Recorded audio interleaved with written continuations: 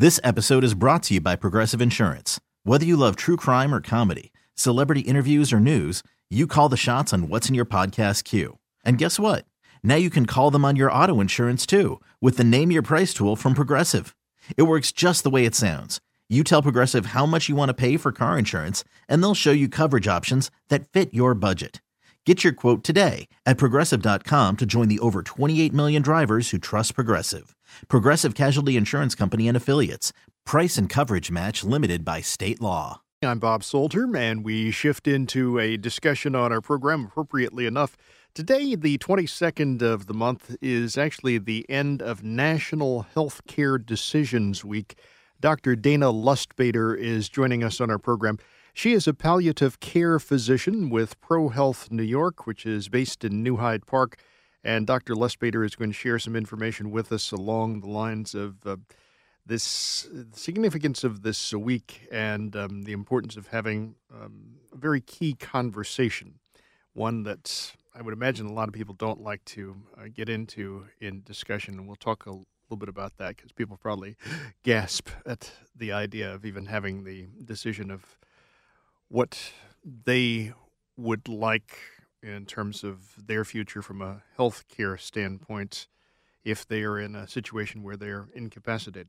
First of all, Dr. Lustbader, welcome to our program. Thank you. Good morning. Now, I said that probably was the reaction. Is that fairly common that people either wince or gasp when this topic is brought up? You know, it does happen, but the truth is that certainly people with serious or advanced illness want to talk about what is important to them while they're living and for the time that they have left, whatever that may be. So most people, especially if they have a serious or advanced illness, want to talk about what's in store for them, what they want to accomplish. And those that are healthy, without any illness at all, often want to make sure that if something were to happen to them, the things that are done to them medically meet their values and preferences regarding how they live their life. So that might be an initial response for some, but we certainly know that with people who have serious or advanced illness, over 90% of them want to talk about it with their loved ones and their doctor. But what we know is that only 30% actually do. So we know that most people who have advanced illness do want to have these conversations, but they're not having them. Okay, then I guess what's the problem? Is it something as simple as just getting the conversation started? Exactly, and I think there's been a lot of movement nationally toward having more conversations. Atul Gawande's book, Being Mortal, has helped with that. There have been a lot of other initiatives in the public light that have just started this conversation and normalized it, really. But it is something that's very important, and we spend a lot of time thinking about lots of other decisions in our lives, where to live, where to go to school, what to major in college perhaps, but we should also spend time thinking about what would happen and who would help make decisions for us should there ever come a time we can't. Is there a way that you can share with folks listening to us that almost like a way to get the actual conversation started? I mean... Sure. So let's just imagine a mother and daughter having tea or breakfast or something of any age, and let's just say the conversation goes something like this. You know, Mom, was listening to a radio show, and they were talking about National Healthcare Decisions Day, which is a time when people think about who might make decisions for them if they can't. And I was just thinking about it myself, and I was just wondering, you know, what kinds of things, Mom, are important to you as you get older that are so important to you. You know, life wouldn't be worth living if you couldn't do them. So, you know, for me, Mom, it might be reading a book or going to the movies or hanging out with my friends and recognizing them. And I'm wondering for you, what matters to you that makes life worth living?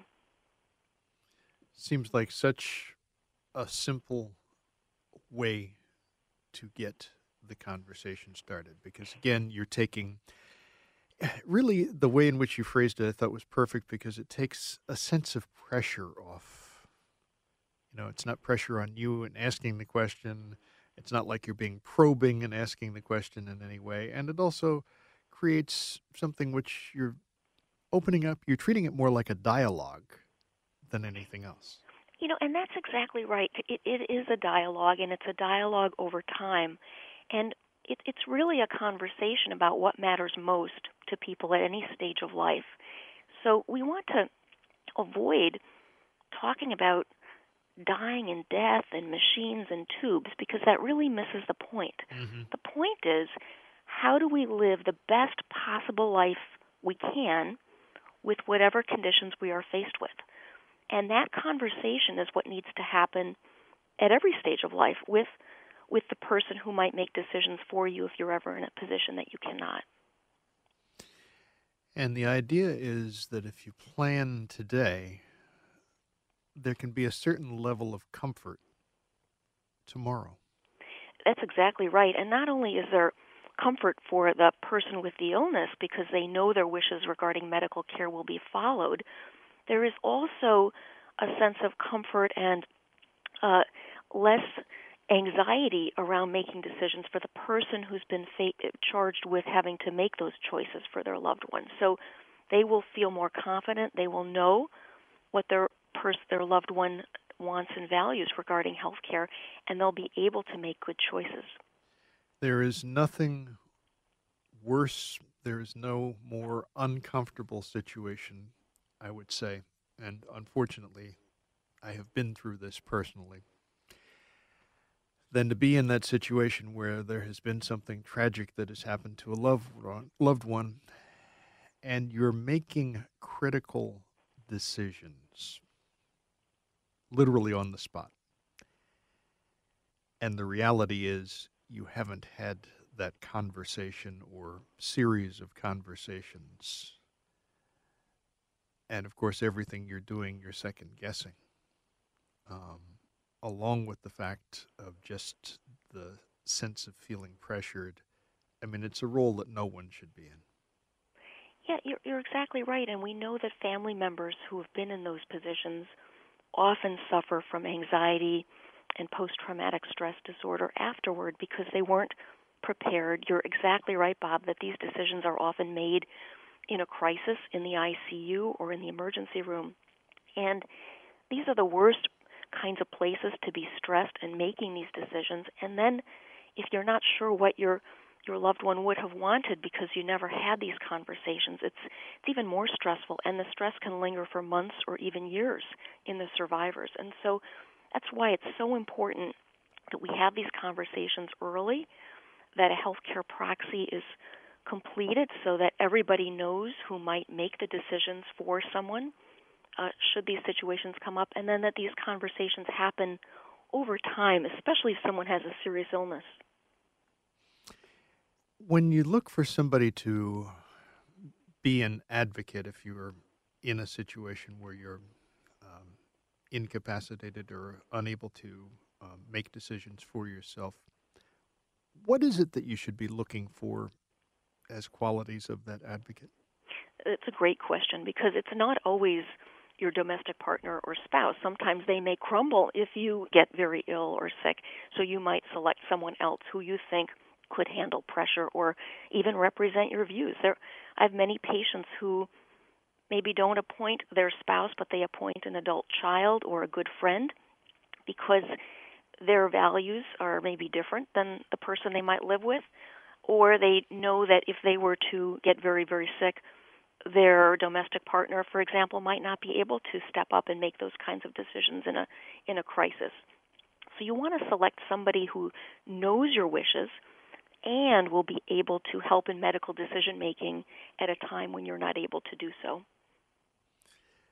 Where in this whole process does one's doctor or physician fall into the discussion? Because, talking with the advocate is one thing, but your doctor also needs to know what your wishes are. Yeah, that's right. And so that's especially important if anyone has an advanced illness. So if someone has advanced emphysema, COPD, which is a lung disease, or heart disease, or cancer, or advanced dementia that's progressing, But for people who have advanced progressive diseases, these conversations should be occurring with the doctor regularly and every time there's an acute or clinical change where things have gotten worse, like being hospitalized for that condition getting worse. Those conversations should happen with the doctor regularly so that your wishes can be noted in a medical order so that they can be followed. It's very important that for people with serious and advanced illness, conversations happen over time. For people who are otherwise healthy, a healthcare proxy is what should be completed, and a copy should actually be given to the doctor. Another copy should be given to the healthcare agent, the person who's going to make decisions for you, and then you should keep a copy yourself. These documents should not be put in a safe because then they are not available when needed. And in terms of the information with those documents, it is important, or is it not important, to have this literally written down?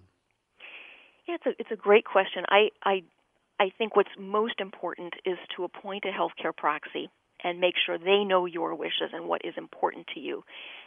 More in the conversation, as you mentioned earlier, Bob, where you tell them what matters to you, and you want to be able to walk and or read a book perhaps, or watch TV, whatever it may be that matters to you. And if you lose those abilities to enjoy mint chocolate chip ice cream and watch a TV show that you really enjoy or recognize your grandchildren, if you're no longer able to do those things, then you might tell your advocate that life wouldn't really have much value for you, and then decisions would be made accordingly.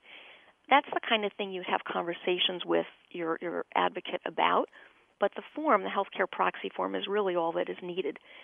If, though, you have an advanced or serious illness, there are other forms that are required that are medical orders that can actually be followed. When we're talking about the idea of an advanced care plan, part of the discussion also needs to talk about this area of what's referred to as life-sustaining treatment. Okay, and again, a lot of people do not like to talk about this or even think about this, but it is important to have the discussion because it really comes down to, I guess, first of all, getting a sense of how the person feels even about that topic.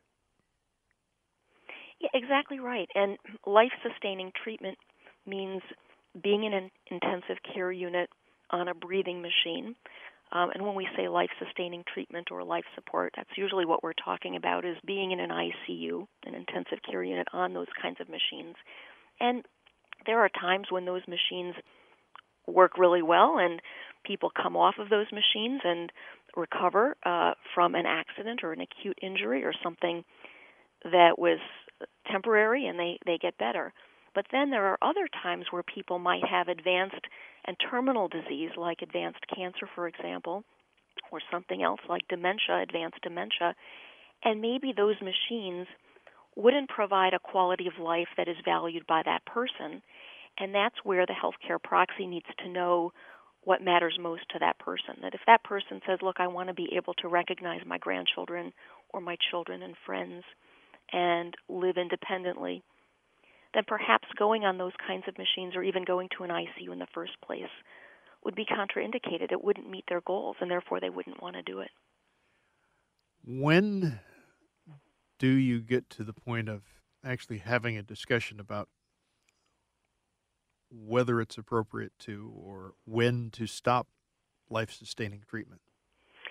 Yeah, and again, it's always preferable to have these conversations ahead of time so that many people, for example, don't want to die in a hospital or an ICU. And so the sooner these conversations happen, the more likely it is that someone with serious illness can get the palliative care they need at home where they live, so that they would never even need to go to an emergency room or hospital. That's really the ultimate goal for many people. They value being at home, puttering around in their kitchen, being with their loved ones, being with their dog or cat at home. And so going to an ER or hospital would be maybe the worst thing they could imagine, because they know it wouldn't provide them a quality of life they value. So we would try to provide palliative care at home for those people. But then there are some people who say, look, I'd like to have a trial of that, maybe for a week. Let's see if we can overcome this issue. and they might have a short trial of going to the ICU or life support.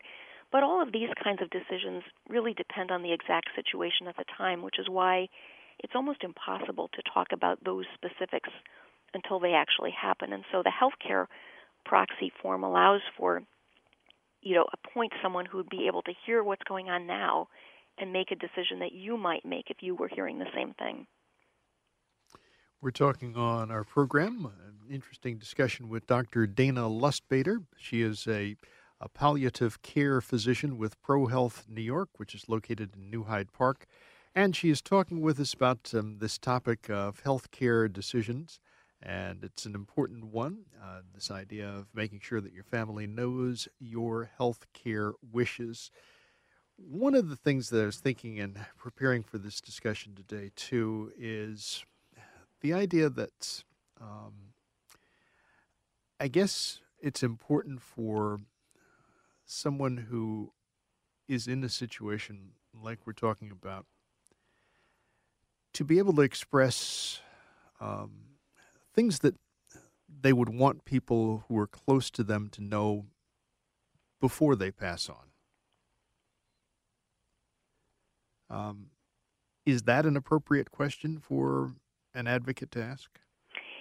It is, and I think maybe the question might be, Dad, tell me what matters most to you. What gives your life the most meaning? Mm-hmm. And sometimes, even though we might know people very well, we've never asked a question like that. What matters most to you each day, or what gives you pleasure in your life right now?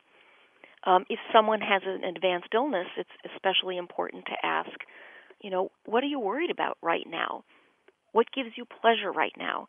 Because that will help the advocate make choices that really meet their loved ones' needs and make better choices if you ask certain open-ended questions. What gives life meaning for you right now? Maybe you remember what gave them meaning 20, 30 years ago, but a good question to keep asking as time goes on is what gives life meaning for you right now? What is so meaningful to you that if you couldn't do it, life wouldn't have value? And that will then help the advocate make decisions later on regarding the other medical treatments you had mentioned. All right. One of the things that I also had thought, Dr. Lustbader, is there some sort of a resource where people who are listening to this discussion today who are touched by things you're sharing with us perhaps could go and it would serve as kind of a resource for them as they try to put together an approach that moves in the direction we're talking about? Yeah, there's a very good website called caringinfo.org, caringinfo.org. And on that website, you can download each state's healthcare proxy form for free. You can download that because every state has their own, and you can print it out. And usually the 2 pages that you need for designating an advocate for you are there. You complete it. You just put their name and date, and you then give them a copy and have a discussion with them. Let them know you've selected them. Usually you pick a second person in case that other person is not available, and you give them a copy as well. Give a copy to your doctor and one for yourself, so you'd make 4 copies. And that's really the start of good advanced care planning. So it's caringinfo, and that's all as one word. That's right. .org. Yes. Okay. The big takeaway messages for people listening to us as we wrap up our discussion, what would they be? I would say everybody over 18 who has the capacity to do so should complete a healthcare proxy form. They should go to that website or ask their doctor for a healthcare proxy form and complete that. And pick someone that you know and trust and who knows your wishes and values regarding how you live your life, and complete that form. And then secondly, if you do have an advanced or serious illness, talk to your doctor about what matters most to you so that you get the care you want and value. Dr. Dana Lustbader, palliative care physician with ProHealth New York, based in New Hyde Park, talking with us on our program. Thank you very much for joining us. Thank you, Bob. There's more of the Sunday Magazine. This episode is brought to you by Progressive Insurance. Whether you love true crime or comedy, celebrity interviews or news, you call the shots on what's in your podcast queue. And guess what? Now you can call them on your auto insurance too with the Name Your Price tool from Progressive. It works just the way it sounds. You tell Progressive how much you want to pay for car insurance, and they'll show you coverage options that fit your budget. Get your quote today at Progressive.com to join the over 28 million drivers who trust Progressive. Progressive Casualty Insurance Company and Affiliates. Price and coverage match limited by state law.